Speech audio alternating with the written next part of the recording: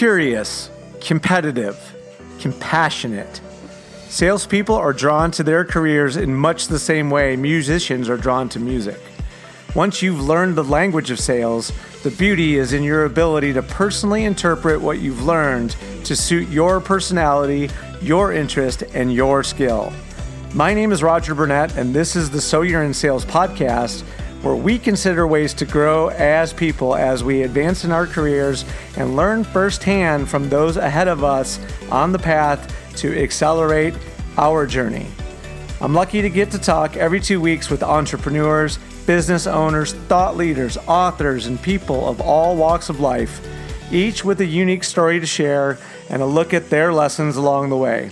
Prepare to be educated, informed, entertained, and inspired. This is the So You're in Sales podcast. The So You're in Sales podcast is sponsored by Social Good Promotions. Social Good Promotions was founded on the premise that any business can stand out from their competition when they are doing things they really believe in. True success these days is measured by the ways your employees feel about working for you and the ways your business is making the community a better place. Ultimately, it's about the ways you and your business will be remembered. If you're looking to grow your sales revenue while activating social good at the same time, we'll be your favorite marketing partner ever. Book a meeting with us at socialgoodpromotions.com, follow us on Instagram at SoGoodPromo, and let's get connected. We've done great work using our unique and effective strategy. Let us show you how. Now, on with the show. As he puts the finishing touches on what was his 20th year as the president and CEO of Promotional Products Association International, the trade association charged with the stewardship and growth of the promotional products industry, I welcome Paul Bellantone back to the show as we take a look back at the year that was 2019 and the ways the predictions we made for the year did and did not come true. I've come to look forward to these annual wrap-ups as Paul truly has the 50,000-foot perspective on the promotional products industry and the ways the economy and shifting attitudes in Washington may or may not have an effect on sales as a discipline in general. He's a good friend, a willing contributor, and a great interview. So even if you don't call the promotional marketing industry your home, I guarantee there'll be items of value for you should you be willing to give this one a listen. So year three, welcome year three, Paul. I'm glad this is getting to be a thing now. Well, it's great. It's a nice way to wrap up the year. It actually helps me put some things in perspective as well.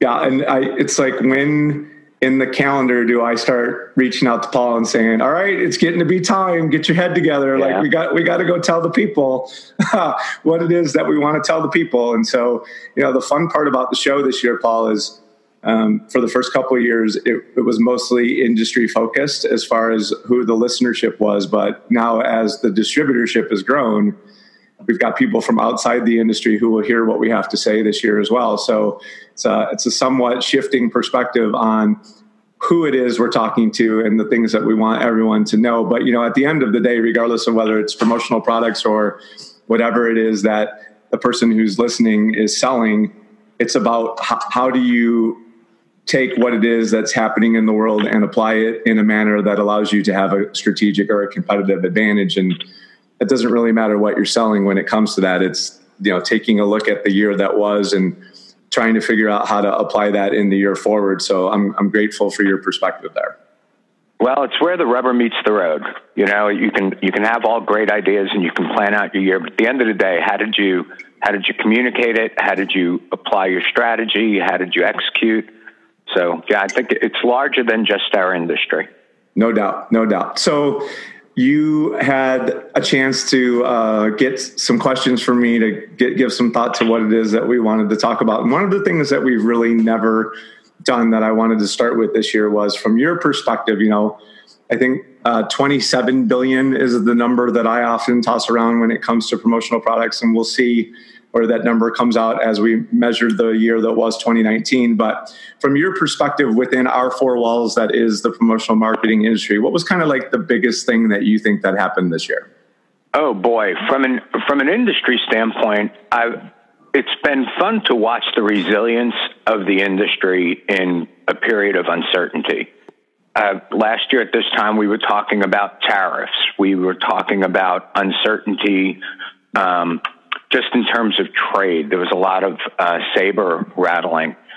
And I think our industry fared well. I think that the people did what they had to do, and they got out and they met with their customers and they talked about the value of promotional products. And overall, I would say that we've had a good year. We've watched a lot of consolidation on both the supplier and the distributor side. I also think that there are some favorable aspects to that. I think through consolidation, we saw companies making greater investments in compliance and technology, and those are the things that are going to move our industry forward. Say the one micro thing that kind of follows the macro marketplace in general is we're seeing a little bit more of the haves and have-nots. Roger, when we look at the industry growth over the past year, we've seen the numbers that are telling us that the larger companies are growing disproportionately faster than the smaller companies. And I think that is because of their ability to invest in things that are important to their clients. Technology is expensive. Compliance is expensive. There's 22,000 distributor companies out there, and those that have resources are growing faster than those that do not. I'm living proof of that, being the small distributor that we are today, but yet that in various stages of my career, I've worked for both big and small companies, and the confidence that I can have as a small business person from the perspective of the things that I can present to a prospect, from what tools and services am I able to marry into my sale or the relationship that I'm trying to build with an organization and convince them that Social Good Promotions would be a willing and able partner for them, is different when you're under $1 million in sales versus when you cross that $1 million threshold, when you cross the $5 million threshold, and so on and so forth. But most importantly, I feel like the difference is not necessarily in whether or not there's tools available to me to allow me to compete on a technology play. There are. But what I see of my brothers and sisters in the industry, or really my brothers and sisters in sales who have businesses of this size, is maybe a lack of awareness of A, the fact that those technological tools exist, B, that there's partners available to them that, should they be willing to spend the money, that can actually bring those services to bear on behalf of my organization, and C, and really probably most importantly for where we are on the calendar, is the willingness of that brother or sister to think that that's what they need to be doing, and putting a fair amount of time and effort into evaluating who those partners would be, applying budget as a line item for next year to technology or whatever it is, be it website, be it whatever, being a better marketed organization too costs money. And if you're not budgeting for those things, the likelihood of you being able to present that way so that a customer would see you in a manner that would allow you to compete is going to be impacted. I'm not just throwing out a gratuitous compliment to you here, though, Roger, but the fact that you're even having this conversation at this level, you're managing your business from a big company mindset. I don't know. And this isn't a knock on what our industry is or the sizes of the company, but you're applying some of the same metrics that you had when you were with the larger company in an investment mindset versus a survival mindset, where a lot of our smaller distributors are in right now. So yeah, you're a smaller distributor. You're currently wrestling with some of the challenges of a smaller distributor, but you're doing it with a growth and large company mindset. You know what the resources are out there. And I think that because you've been in touch with them and you've worked with those companies that provide those resources, I think that many of our smaller distributors are too busy trying to do the right things for their customers on a day-to-day basis to not look up and see, okay, what's the next iteration of my business going to look like? I get where you are. I get where you are in the scheme of things, but I don't know that it's comparable. Well, I was really surprised to see when it came time to make that evaluation. Let's not kid ourselves, Paul. I mean, the economy was good. I don't think there's hardly anyone that I've been able to find to say that they've had a bad year. And so if you're focused solely on getting the orders out the door, which many of us in good economies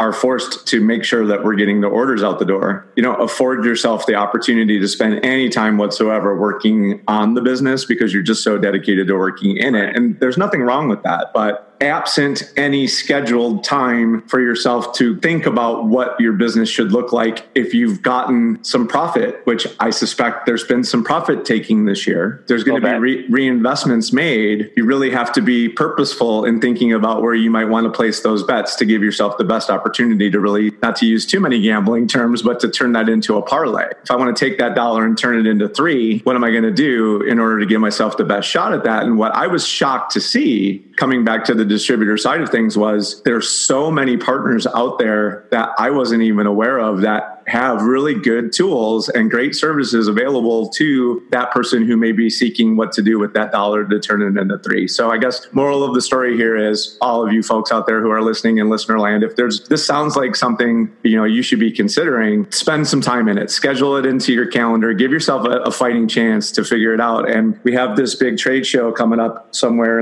out west there in Vegas in the sand. If you want to find out any of that information, it's all under one roof, thanks to Paul and his team over there at PPAI. So thanks to an industry, really. We were faced with a moment of challenge this year from a regulatory perspective, given there was a certain Iowa senator who was suggesting that perhaps our advertising medium should be banned from promotion of agencies within the federal government promoting the work that they do. And it's funny how that was a little bit misreported as far as what the intent of what was being suggested, as opposed to, she's just saying the promotional products should be banned in the government. That really wasn't what was going on there. Talk a little bit about sort of how that went down and how that played out with respect to what was able to occur because of the lobbying efforts that the industry has been able to invest in. Yeah, so you're talking about a piece of legislation that was introduced, I think the date of the introduction was like October 29th or October 30th. And it was a senator from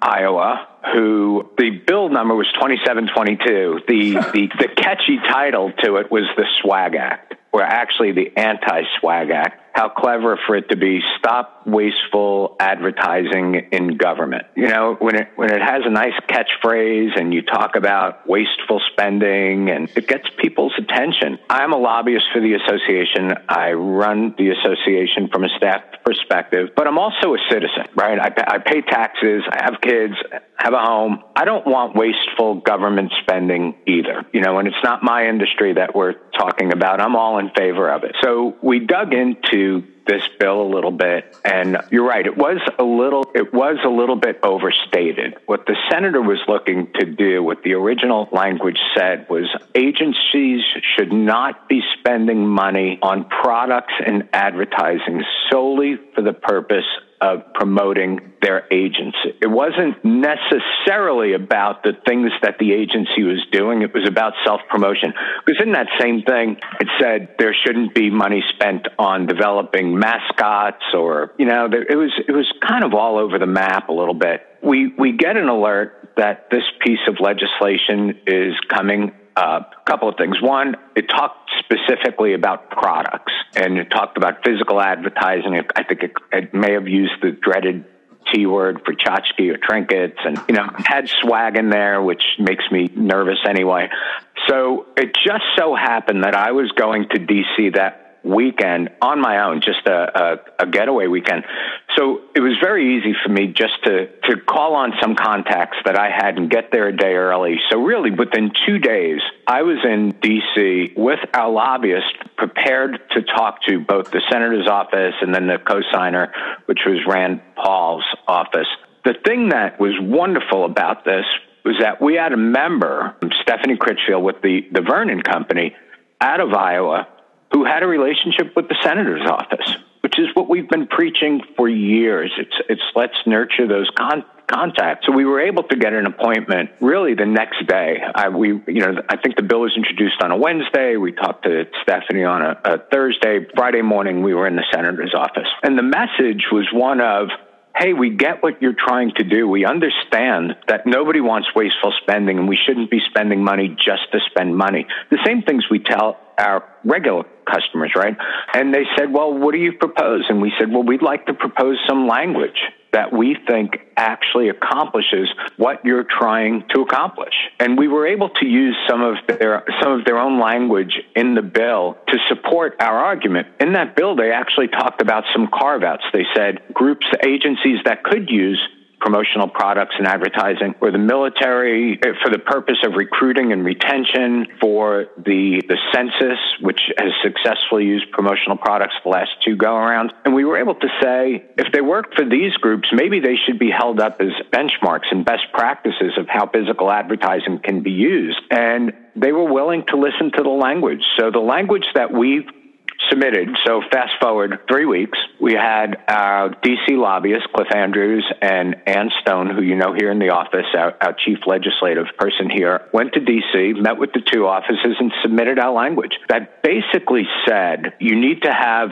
a demonstrated ROI. You need to go into it with a purpose. And what is your intention? A measurable goal. And then you need to show that the vehicle of advertising that you're using, whether it's an ad or a radio spot or promotional products, needs to be the most effective means of reaching the audience. And I would say that while that raises the bar a little bit for us as an industry, Roger, that's what we should be doing any day, every day. And out of all of those other media that we compete against, I think we have the most measurable one. So from my perspective, if we can get this language to stick all the way through the development of a bill, I think we win. We actually become the demonstrated leader of advertising because we're actually setting a standard that other media should be using. Now, yes, there are going to be some members of ours that are saying the agency I worked with in government has never asked me to reach that hurdle. And I would say, well, maybe that's the reason why we are where we are. Right,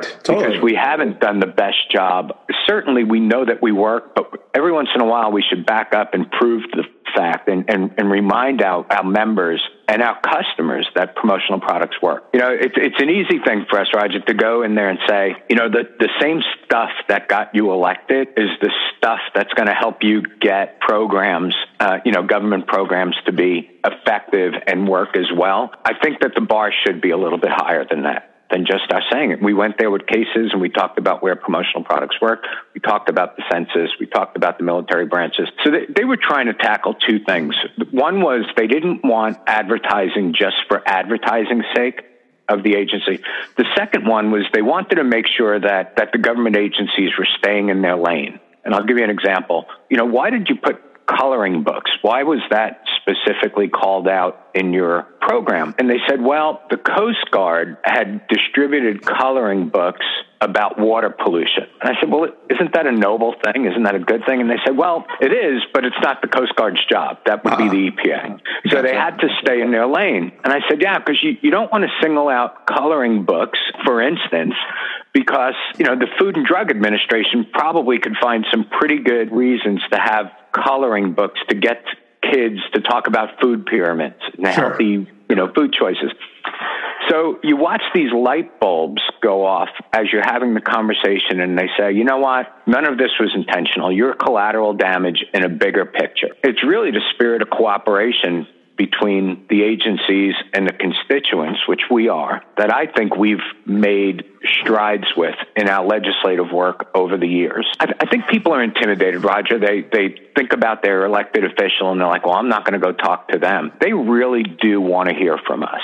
Yeah. I mean, besides what you're seeing on TV, and we have this, circus going on with the impeachment right now and trade wars and tweets and all of these different things, our legislative officials, I believe, by and large, do care, and they want to hear from their constituents, and we prove that in this case. Sometimes the boogeyman that you don't know can be your undoing, and I'm not saying that we as business owners need to have one eye over our shoulder all the time searching for boogeymen. That would create a lot of paranoia. However, if you haven't established a relationship with the people who are supposed to be protecting you, I mean, in much the same way you're the president of a trade association that is supposed to assist my business and make sure that it's protected and safe. If I don't have a relationship with you, then I can't be certain that the job is getting done to the degree that I need it to be done. And that could be a potential problem that could ultimately be the undoing of my business because I wasn't paying any attention. So why wouldn't you at least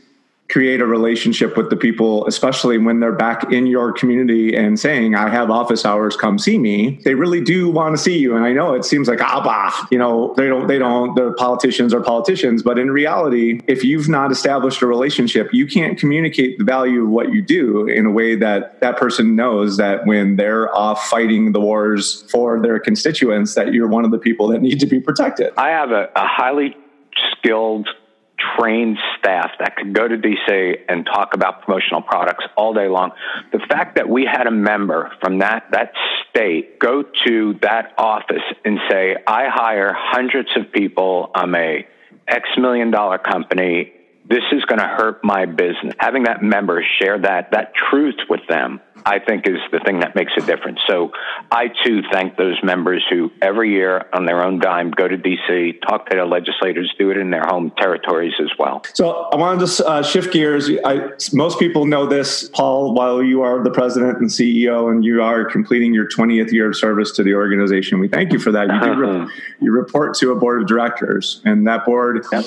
is a dynamic and diverse group of people. I think in a lot of ways, our industry oftentimes mirrors the GDP. So if the economy is doing well, we're typically doing well. And because we've had, a fairly long run of healthy economies, regardless of whether it's growing fast or growing slow, it's been growing. And so consequently, our industry has grown as well. But what I think you and I have seen is that we're starting to outpace GDP growth here in the last few years, which is really encouraging. Sure. What's the attitude of the board been over the course of the last 12 months, and where do you see things headed that people might be surprised to hear? It's a great question. And generally, the boards, like all boards and all associations, even ones that I serve on, there's always a pendulum swing.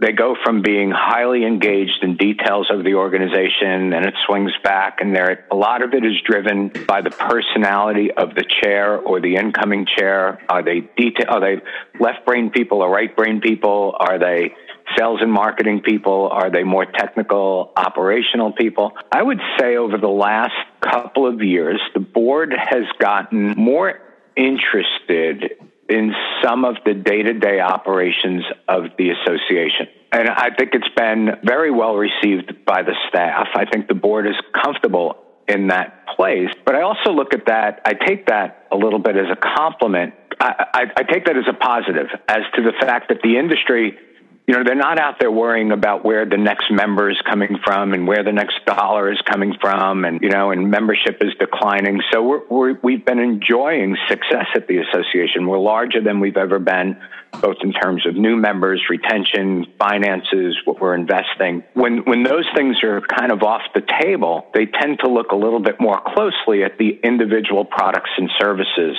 that we have. And I would say that that's where they are right now. Same way people should be doing in their own businesses. You had said before, instead of just working in the business, they're working on their business right now. And it's easier to do that when things are going well than when things are tougher. I would say the biggest change, Roger, that I'm most impressed with our board is we went from a generalist type of board to a competency-based board. And that was very intentional. It's just what the board actually does is, starting last year, they actually go through each of their skill sets.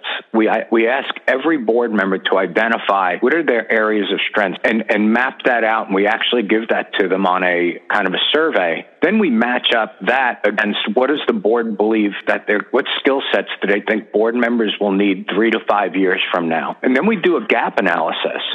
For instance, Dale Denham's leaving the board this year. We think that we're going to need more people with technology experience on the board. So let's give that information to the Leadership Advisory Committee to help us identify that competency that we believe the board is going to need. It's certainly allowing us to make sure we have the right people at the right time talking and doing the right thing. I give the board a lot of credit for that, for identifying the fact that, generalists are good, and we have a number of those on the board, but a lot of the conversations are around things that are beyond the scope of a generalist. So when you think about that from a business person's perspective, instead of focusing on the places that people are weak, why not continue to give the person a chance to just repeatedly and consistently be strong. Let them flourish in the places where they're strongest so that they don't have to worry so much about their weaknesses, because chances are you can scale that person's strength much more quickly than you can bring up where they're maybe deficient. Why not just, if someone has a skill, just give them every opportunity possible to use that skill to the benefit of the organization, and then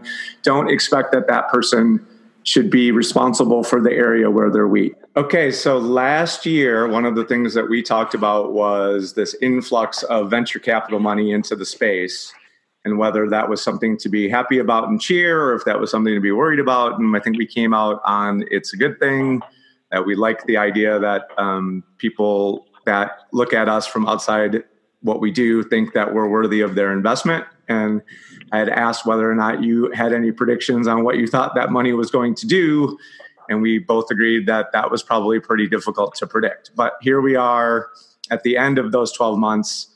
And while the pace of that, I think, may have slowed a bit, I'm wondering if you have any more insight on where we think that these bets that are being made in our space are going to pay off. Any thoughts there? Well, I do. I'm still overall positive on money moving into our marketplace, because I think for us to compete in a technology-driven, fast-paced world, we need to have resources. I'm seeing the dollars that are moving into the marketplace. They're generally the folks that I see sitting in my tech summit or sitting in product responsibility summit. These are the companies that I'm seeing doing the acquisitions or the mergers or being funded by outside dollars. So to me, that's a good thing. These are companies that are going to elevate the level of business in our industry. Now, it certainly makes things more competitive for, there's a trickle down on that. Obviously, there's companies that are finding it harder to compete because they don't have access to those dollars. The association itself is being affected by it. When two big companies come together, they're generally not taking twice as much booth space at the expo. The expo funds some of the things that we do. So yeah, there's certainly unintended consequences of those dollars. But overall, if we were to play the long game in this, I would say that having those dollars in the marketplace is actually elevating the perception of our industry, but also the things that our members are able to accomplish. Our two most successful conferences this year were tech and product responsibility. They're the ones that have the growing attendance.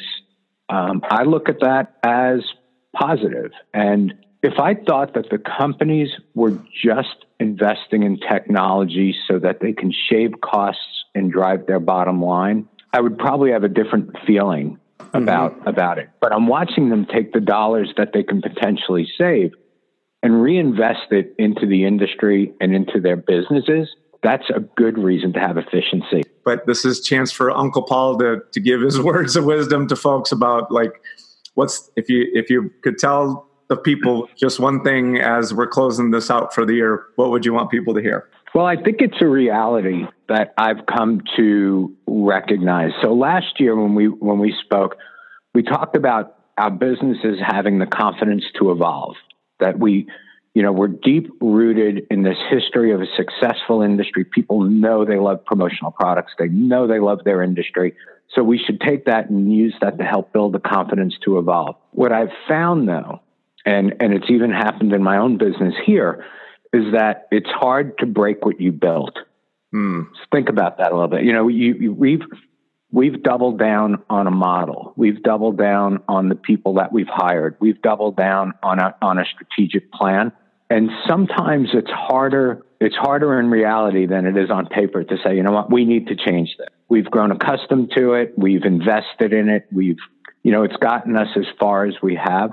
I think especially when times are good, and our industry has enjoyed good times, it's hard to say that this isn't going to last forever. I would say those three things: have the confidence to evolve, recognize that that it is difficult to break what you built. It's just counterintuitive to do that.